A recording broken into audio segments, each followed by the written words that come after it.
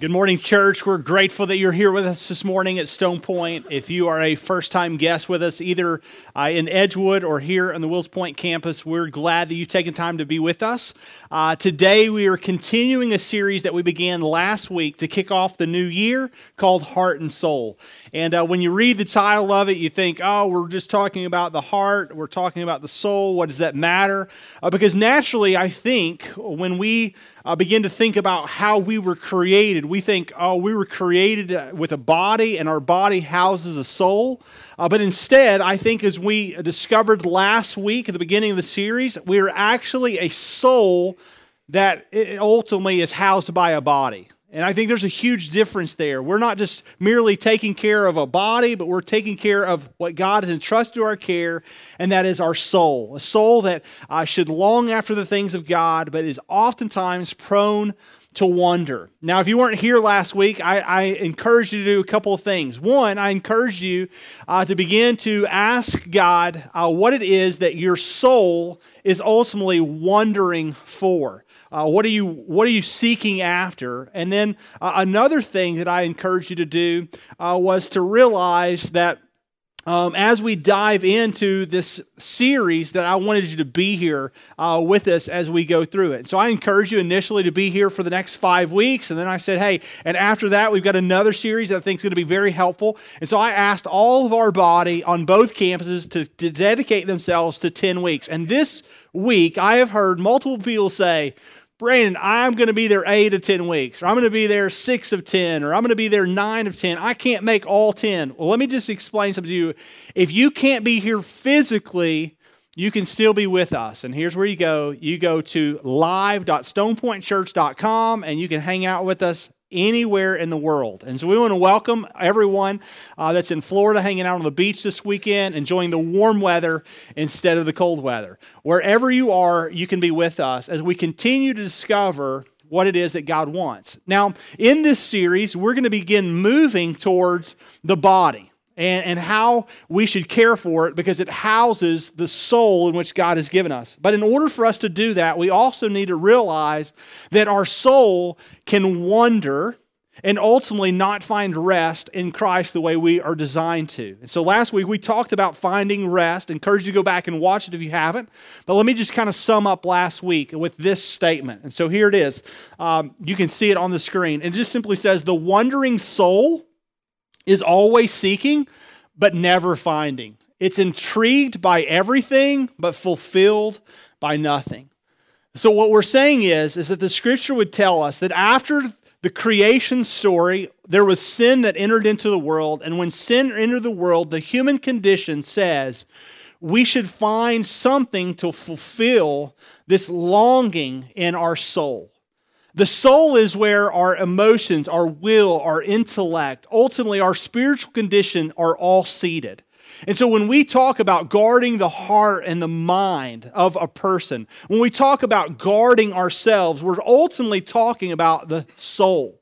We're talking about the things that God has entrusted to our care that ultimately has an appetite. And that appetite can lean towards a spiritual inclination, or ultimately we can be fulfilling our soul in other ways. And that's what I want to talk about a little bit today, is that what is it that we are intrigued by? And ultimately, why is it that oftentimes we don't find rest and fulfillment in God, and ultimately in His Son Jesus, the Christ, the one who gave His life for us? What is it that replaces that? Ultimately, God knew that we, and ultimately the people of Israel, would struggle with other things. Matter of fact, that's why He came up with the 10 Commandments. In Exodus chapter 20, God would reveal the 10 Commandments to a guy named Moses, and Moses would reveal it to the people.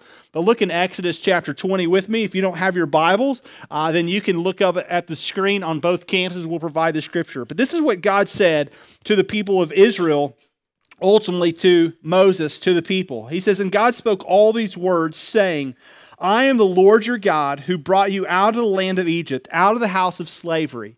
What he's talking to is a group of people called the nation of Israel. The nation of Israel was enslaved to the hands of the Egyptians for 400 plus years. God ultimately begins to free them through a guy named Moses, and then he goes, now let me give you some instructions, some commands, some ways, some decrees, so that you know how to honor me, so that you don't find yourself craving after other things. And then he said in verse 3, you shall have no other gods before me. And my friends, when he says those words, that's the first commandment out of 10.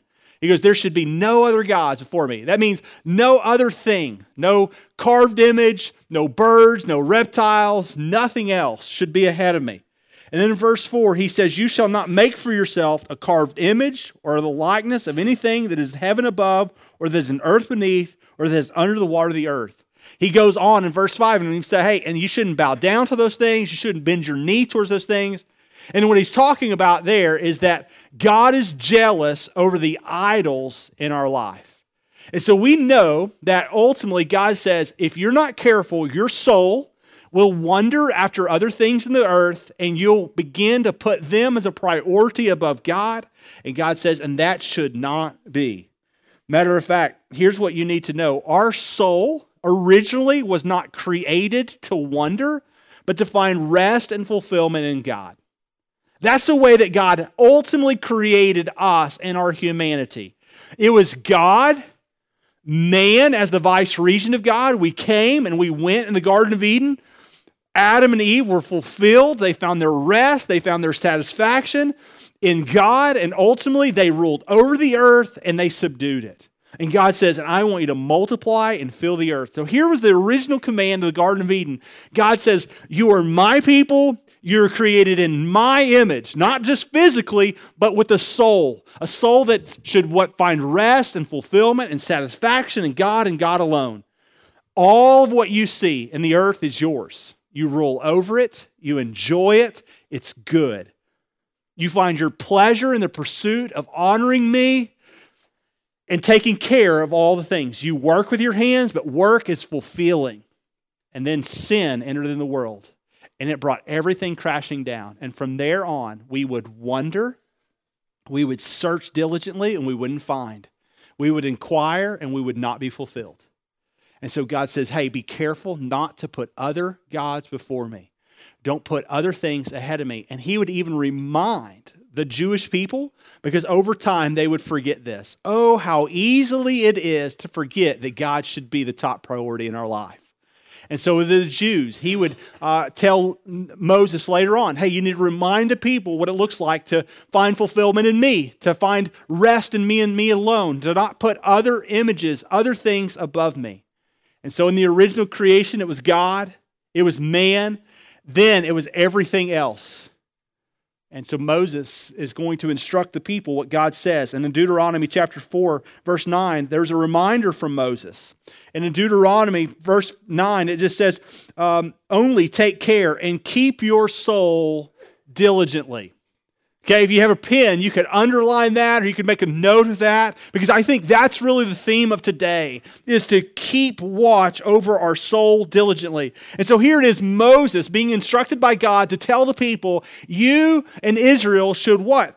Keep your soul diligently. What does that mean? What does it mean to guard yourself, to guard your soul? And he says the reason you do that is lest you forget the things that your eyes have seen, unless they depart from the heart of the days of all your life. The bottom line is what God is trying to help the people of Israel and Moses, their leader, see is that if we are going to have God as a top priority in our life, we have to continually remind ourselves who we are without God. And we have to guard ourselves. We have to guard our soul. See, we often think, oh, you know what, I should take care of my body. And there's a lot of you in here that as you kick off a new year, you're like, I got new resolutions and I got new calorie counters. And some of you have already downloaded an app that's watching everything you eat. And you go, I'm caring for my body. And you're watching calorie intake and you're reading labels. But the question is are you guarding your soul? Because I think oftentimes we think, I'll take care of the physical, but are you caring for the spiritual? And God tells the people of Israel, you should guard yourself. Watch over your soul diligently so you don't forget the things that God has done. Later on in that same chapter, in verses 15 through 19, I want you to see what the Lord instructs them to do. He says in verse 15, therefore watch yourselves very carefully. The idea is look intently into the things of the heart. Pay careful attention to the soul. Since you saw no form of the day the Lord spoke to you at Horeb out of the midst of the fire, beware lest you act corruptly by making a carved image for yourselves. What he says is, he goes, look, I know that you couldn't see God in a burning bush. I get it that you can't see God as a pillar of fire. I get it that you can't see God. I get that. But don't replace God because you can see something. And if we're not careful, we'll go, well, you know what? I can't see God. I can't feel God. How do I know that God is there? And so we find something in our soul that says, let's create something that we can see, that's tangible, that we can touch, and let's worship it. And that's what he's guarding against. Verse 16, he says, beware that you don't act corruptly by making a carved image for yourself in the form of any figure.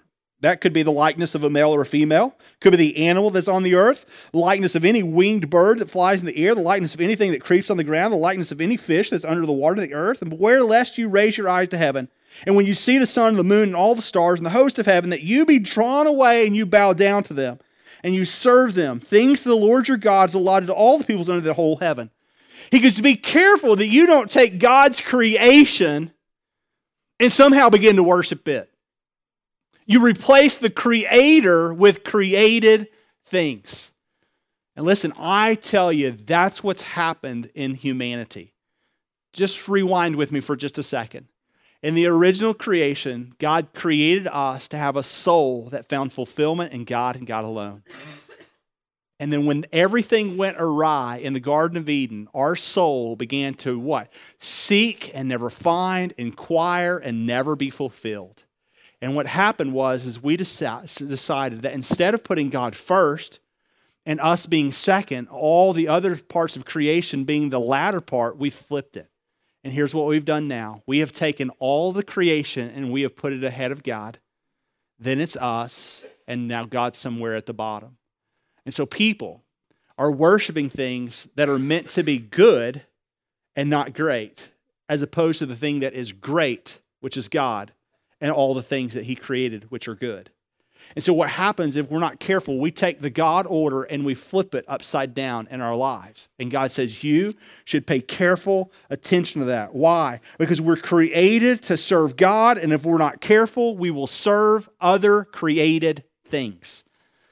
And so you're here today and you go, okay, so help me understand what you're saying. Well, there's really three things that we have to begin to do. One is we got to discover if there are idols in our lives.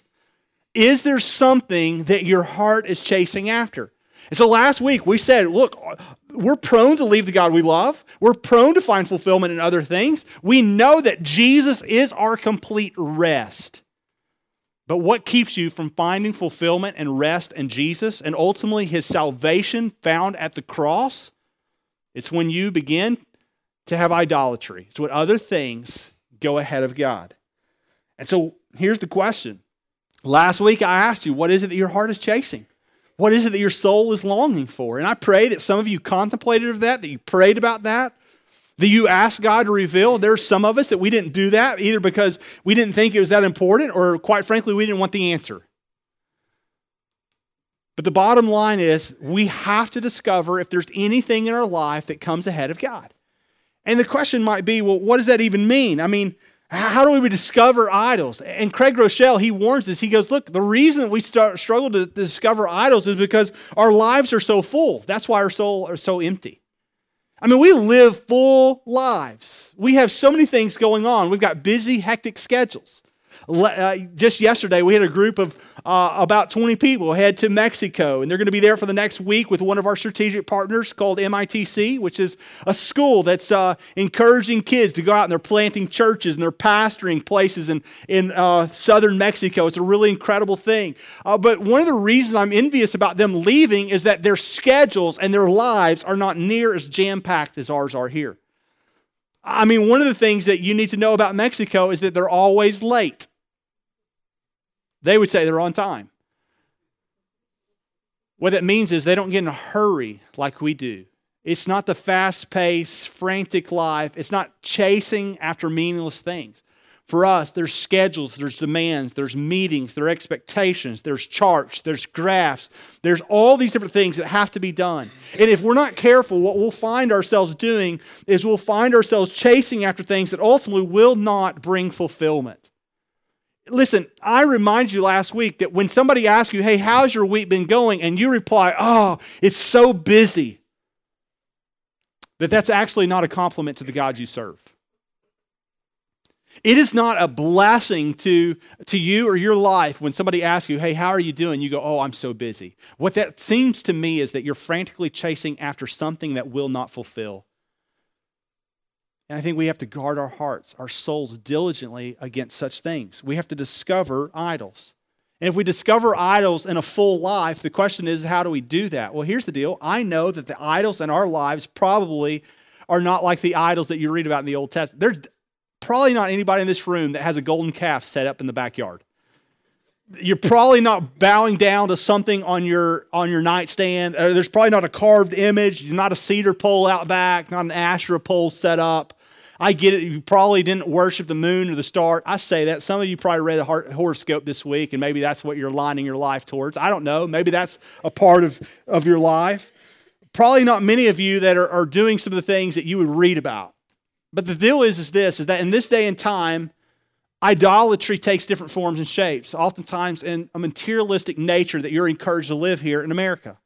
Matter of fact, we would long to go to Mexico for a slower schedule, and a lot of our friends in Mexico would long to come here to pursue the American dream, to make more money, to become more famous. And at the end of the day, is that what it is? Is a pursuit of happiness? Is that the goal? Or is it a pursuit of holiness? And I think that's a challenge for many of us in here. Maybe it's the pursuit of pleasure.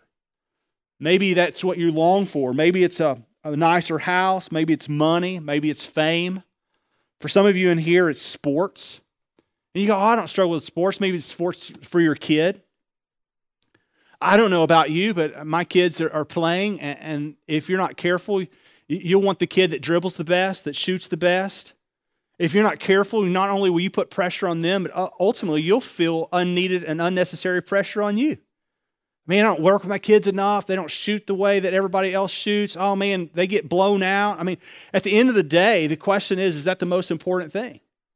Is it about shooting a basketball? Is it throwing a football? Is it excellent form? Is it elite clubs? Is it sports? Is it schedule? I don't know. I don't think so. And I think the question you have to ask yourself is if you're not careful as a parent, you're comparing yourself to other kids and their success on a court or off the court with good grades or whatever it is, man, God, is that what I'm supposed to pursue? How do we begin to discover what an idol might be even with our kids? I had one parent come up to me at the end of the day and she said, you revealed something. I was like, no, I didn't reveal anything. God might have revealed something. She said, my daughter, even though she's in college, has become an idol for us. And I said, well, I think you've got a couple of steps to take. I said, one is you need to go confess that to a couple of people. Thanks for confessing that to me. I said, one of the places you should start is confessing that to your daughter. And I said, and then apologize for putting any unnecessary demands or expectations in her life as a result of her becoming an idol in yours. And she said, that's the first conversation I'm going to have today. And I said, I pray that it goes well. Why? Because if we're not careful, we'll put demands and expectations on our kid that ultimately are not from the Lord and do not honor Him in our lives. It's idolatry. What about perfect bodies? Working out, eliminating food and calories. What's your motivation behind that?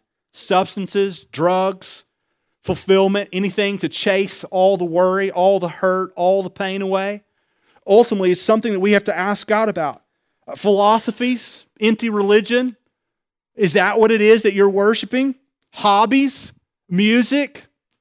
Here's one, yard of the month. Listen, you don't know that yard of the month is a problem until you go rip the yard of the month sign out of somebody else's yard because you think it should be in yours. Or you're driving down and you're like, oh, you see their yard? And you're like, oh, I don't even know how they got that. That's when you know it's a problem. When you begin to compare your place, your acreage, your cows, your stuff to everybody else, it's idolatry. At the end of the day, I get it. It may not be Buddha on a shelf, but it may be materialistic things that you're searching after. It may be the values of this life that are crowding you out. It's a flipping of what God had intended. That's what Paul writes to the church in Romans about, in Romans chapter 1. I think it's brilliant the way that he words it. And the reason why is because it identifies with us and our human nature and our flesh, the wandering soul. In verse 21, it says, "For although they knew God, they did not honor him as God." There's a concerning word right there in verse 21. Although they knew God. He didn't write, although they were pagans, and even though they had a pantheon of gods. He goes, even though they knew God. Even though they knew about him, even though they were spiritual, even though they were religious, even though they sat in seats and in synagogues and at Stone Point Church on a Sunday morning for 10 weeks. He goes, they didn't know God the way that they intended to know God. Why? Because they didn't honor him. See, last week we talked about if you're going to find fulfillment in God, it's best displayed through your obedience. Our obedience says a whole lot about our worship to a holy God. And so he says they didn't know God, they didn't honor him as God or give thanks to him, but they became futile in their thinking. They became futile in their thinking.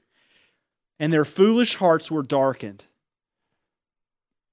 Claiming to be wise, they became fools. And they exchanged the glory of the immortal God for images resembling mortal man and birds and animals and creeping things. Do you see the flip? God created us to have him first, humanity second, and all the creation underneath. We're to rule over it, multiply, fill the earth, subdue it. And instead, what we have done in our culture is we have taken the created things and we've placed them as a priority in our lives. Somehow there is animals as a top priority in our life, which I love animals, but at the end of the day, they should not be worshiped. Our kids shouldn't be worshiped. Created things shouldn't be worshiped. It should be God, but we flipped it. And when you do that, what Paul's writing to the church of Rome, he goes, your mind is futile and you become fools. And your foolish hearts are darkened. And if you're not careful, you will do what verse 25 says. And it says, because they exchanged the truth about God for a lie, they worshiped and served the creature rather than the Creator who is blessed forever. Amen. It is a tragedy in our lives when we somehow take something that is futile and we worship it above the one who created it.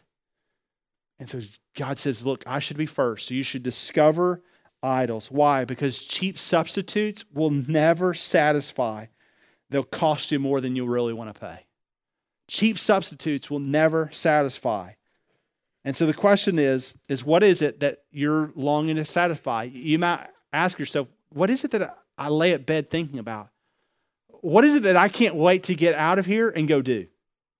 What is it that I can't shut my mind off about? What is that? That might be an idol. Might not be, but it might. So ask God, will you help me to discover my idols? And then listen very, very clearly, lean in here. When you discover an idol, you must destroy it. The lady comes up to me and she goes, I was with you on point one. I knew it was my daughter. And then you said, destroy the idol. And I'm like, I don't know how I'm going to do that. That's when the Old Testament, I said they destroyed them by fire. I'm not asking you to go take your daughter and do something to her. But I said at the end of the day, destroying an idol is a key. Listen, if you don't destroy the idols in your life, you can count on a destroyed life. If you don't destroy the idols in your life, you can count on them destroying your life. And you may go, I don't think it's that big of a deal. Brandon, I'm not really sure, but here's the deal. If you don't understand idols and what they are, then you won't see the importance of this. But here's what you need to know about idols. Number one, they are futile, really. What that means is that they don't see, they don't hear. Matter of fact, Psalm 115:5 says they have mouths, but they cannot speak. They have eyes, but they cannot see. At the end of the day, your idols do nothing for you. They can't help you. They can't hear you. That's different than the God of Israel, the God of the Bible, the God who sent his son Jesus to be fulfillment for us. He goes, I'm with you, lo, to the very end of the age.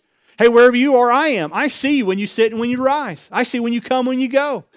I know everything about you. I know the number of hairs on your head. I hear you when you speak. See, our God is alive and he hears us. A lot different than our idols. When's the last time that your golf clubs replied to you?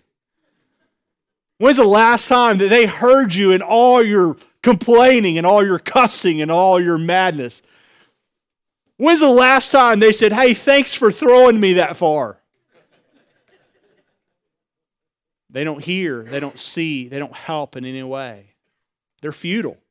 Matter of fact, 1 Samuel 12:21 tells us how useless they are. It says, you must not turn aside, for then you will go after futile things which cannot profit or deliver, because they are futile. At the end of the day, our idols are futile. They're foolish, and they make us fools. And so we need to guard our hearts against such a thing.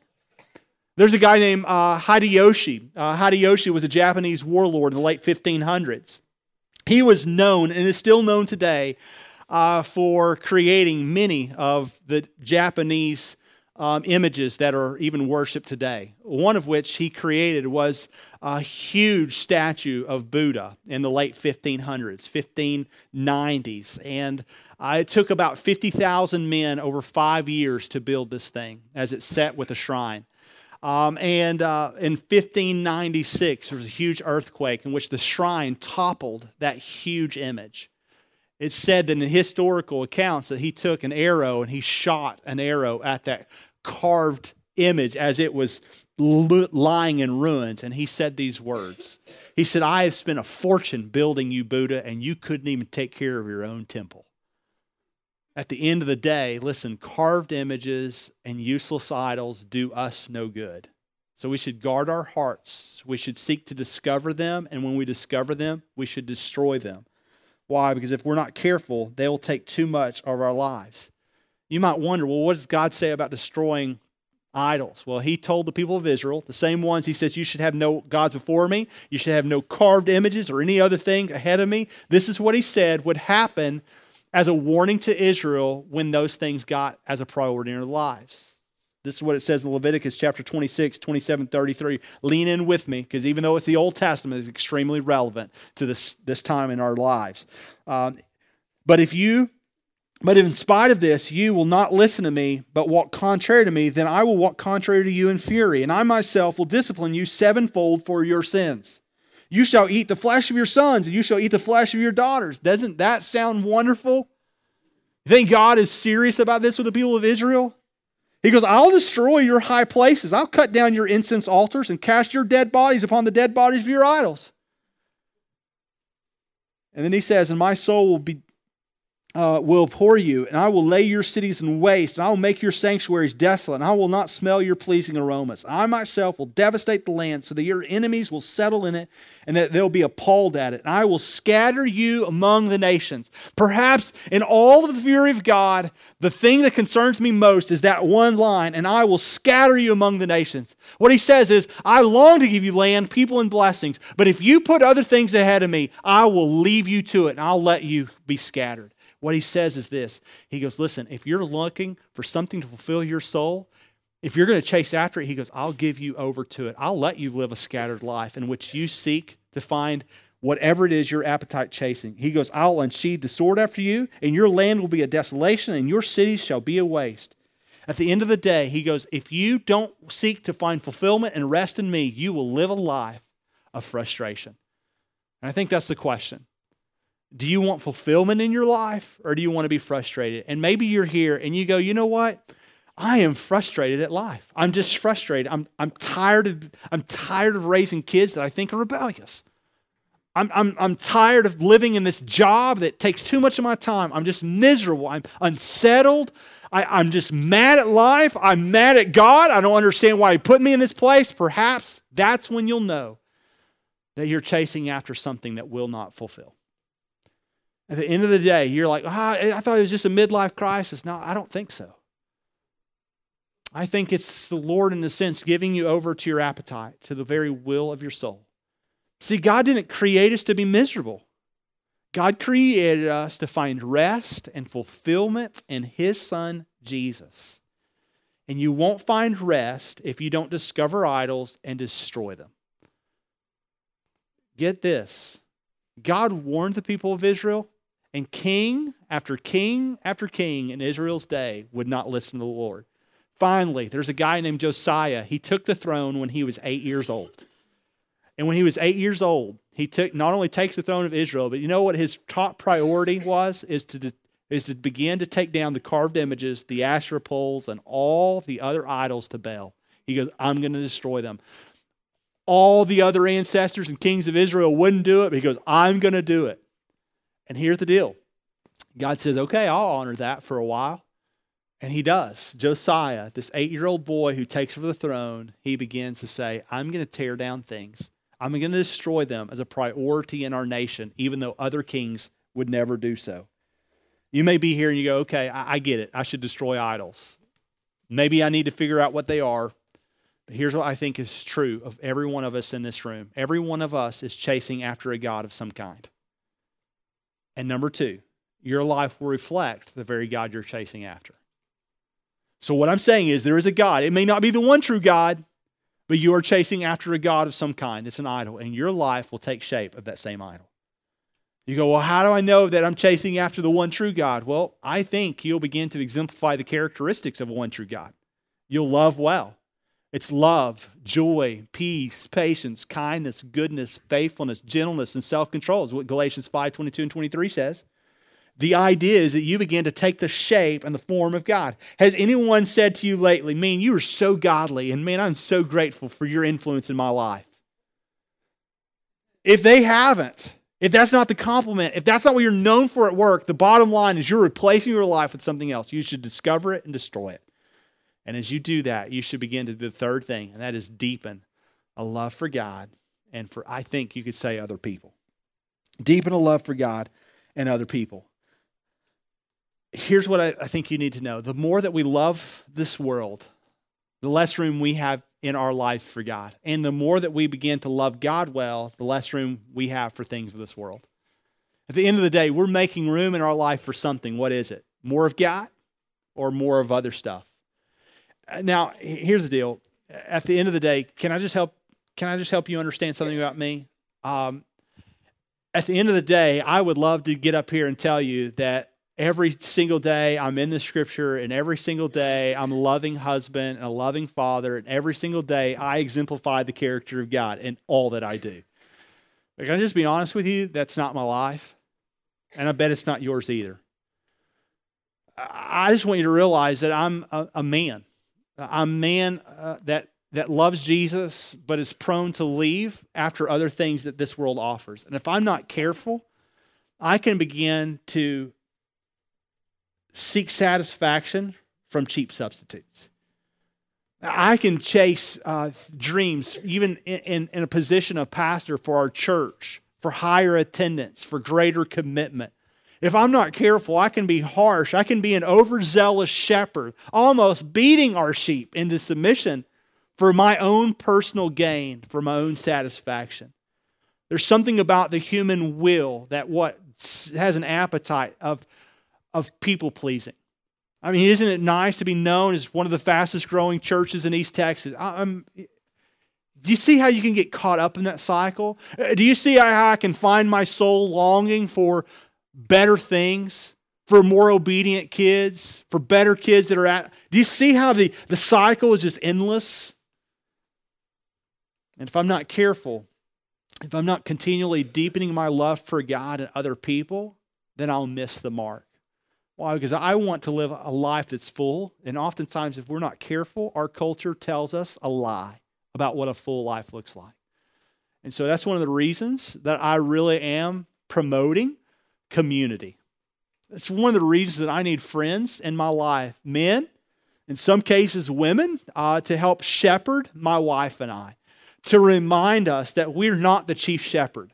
That at the end of the day, it's not about what Brandon says that goes. At the end of the day, it's about a body that's working in unison together, no part greater than the other. And so one of the things that we've done recently is that we've implemented some core values into our journey groups. If you're not in a journey group, I think these are important in your life, and maybe a reason in 2 weeks you should come to Group Link and get plugged into a journey group. Why? Because the journey group I have now can continually ask me about these 4 areas of my life. One of them is about, as I seek to love and deepen my relationship with God and other people, is the question, hey, what are you learning in God's Word? How are you abiding in the Word daily? Now listen, that doesn't mean that I abide in God's Word daily, but it means that I should be striving to do that. Not as a result of legalism or beating myself up because I'm not the perfect Christian. That's not the goal. The goal is I abide daily so that I deepen my understanding and my love and my commitment for the King of Kings and the Lord of Lords, the very one who purchased me at a high price. And the goal of it is that I would be transformed, that I would make more room in my life for the God who loves me. And I don't know about you, but maybe you struggle with discipline. Maybe you struggle with making time. Maybe you go, I'm so busy, I just don't have the time to do that every day. Brandon, I think you're a little bit unrealistic. Listen, Jesus says it clearly, John 15. I'm the vine, you are the branch. If the man remains in me and I in him, he'll bear much fruit. Apart from me, you can do nothing. At the end of the day, I want to be a fruit bearer for God's things and God's kingdom, plans, and purposes. I can't do that without him. And so we should abide daily. Secondly, we should devote relationally. When we devote relationally, we begin to build some friendships. And when we begin to build friendships, we begin to build trust. And when we have trust, a higher degree of trust always brings a greater depth of vulnerability. Write that down. The greater trust brings a greater commitment of vulnerability. The more we get to know one another, the more we come comfortable with one another, the more that we'll begin to have conversations over things in our life. And that's when we make room for great relationships. And those great relationships, as we devote relationally, then gives us permission to live authentically. You got that? Greater trust brings greater vulnerability. I can begin now to share. Hey, here's what I'm wrestling with. I wrestle with people pleasing. I wrestle with pride. I wrestle with perfection. In my past, I had a troubled one of dealing and wrestling with pornography. There's been a lot of things in my life that didn't honor and please God. And so I live authentically sharing that with men in my life. Why? As a means to remind me that my soul needs Jesus, that it shouldn't wander. So what I seek to do, discover my idols, destroy them so I can deepen my understanding and my love for God. You got that? And then the last one is that you would begin to allow people to admonish you biblically. So think about it. As I abide in God's word and develop relationships, and I live authentically the truth, I've got a couple of guys right now in my life that can go, hey, I'm not sure that was wise. I'm not sure that the way that you spoke to your wife was honoring.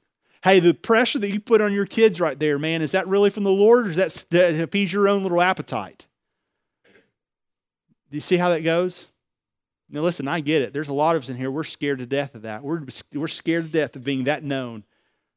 But I just tell you, that's the greatest thing in my life, is to have other people that are in the ditch with me. They know how corrupt my mind is apart from Christ. They know how eager I am to chase after the pursuit of the world as opposed to chase after the things of Christ if I'm not careful. And at the end of the day, I think that's what the church is about. I think that's what it should be about. It's not about false pretensions. It's not about faking it. It's about ultimately discovering our idols, destroying them, and deepening our love for God and other people. If you don't have it, I pray that you'll get it. And I pray that you'll find it here, that we can help you begin to discover God in a way that's fresh and new. Because at the end of the day, your soul is going to chase something, and it'll only be fulfilled by the Christ, the one who bought you at a high price. Now listen, you might have heard me a couple of weeks ago, or even in the end of last year, go, you know what, hey, we're going to have this challenge at the beginning of the year. We're going to talk about us physically, and man, I can't wait. We're going to get our bodies in shape and in check. Listen, there is no point in caring for the temple of the Holy Spirit if you don't understand what the temple is housing. And so next week, we're going to begin moving towards the temple and why that's important. But you need to clarify and understand that God has created you with a wiring in your soul for a God. And if you're not fulfilled by Him, then you won't care for the temple well. At the end of the day, if you're caring for your body and you're not caring for your soul, that's called idolatry. And we'll get into that more next week. Let me pray for us. Heavenly Father, we love you. We thank you for our desire to know and understand the Scriptures. And as we think about deepening our love for you, I can't help but think about what David wrote in Psalm 42. As the deer pants for the water, so our soul should pant after you. God, when's the last time that our soul just thirsted after the living God? When's the last time that we wanted to be fulfilled by streams of living water? When's the last time that we were nourished by your word? When's the last time that we had somebody ask us a clarifying question on what we're learning, what we're discovering in your Scripture?